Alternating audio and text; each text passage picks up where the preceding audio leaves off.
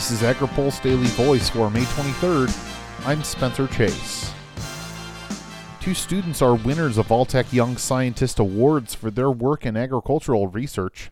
Lisa Joy Flanagan and Sahid Salami on Tuesday received recognition for their work in animal nutrition. Flanagan is a student at the University of Adelaide in Australia. Her research dealt with the effects of different sources of undegradable dietary protein in lambs. So amino acids in the rumen of sheep are just broken down by the microbes. They never actually reach the small intestine, they're never actually utilised by the animal itself. So it would be important to break down to exactly what the animal needs, the exact parts of the protein that they need, put it in a protected form where the microbes can't get to it, and then add that to vitamins, vitamin mineral mixes, or as addition to pellets or something like that. Salami's research from University of Catania in Italy dealt with the waste products generated when using cardoon as a biofuel feedstock.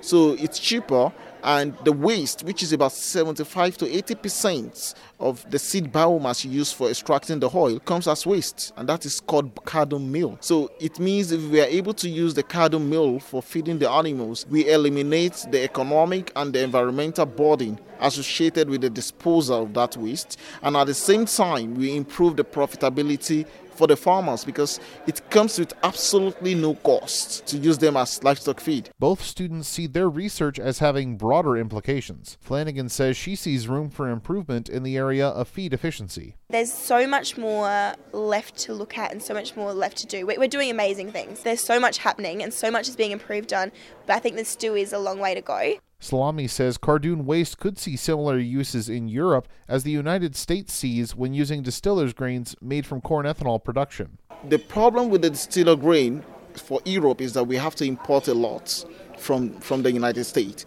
And when you consider the fact that you have to import, you are also contributing to emission from feed transport.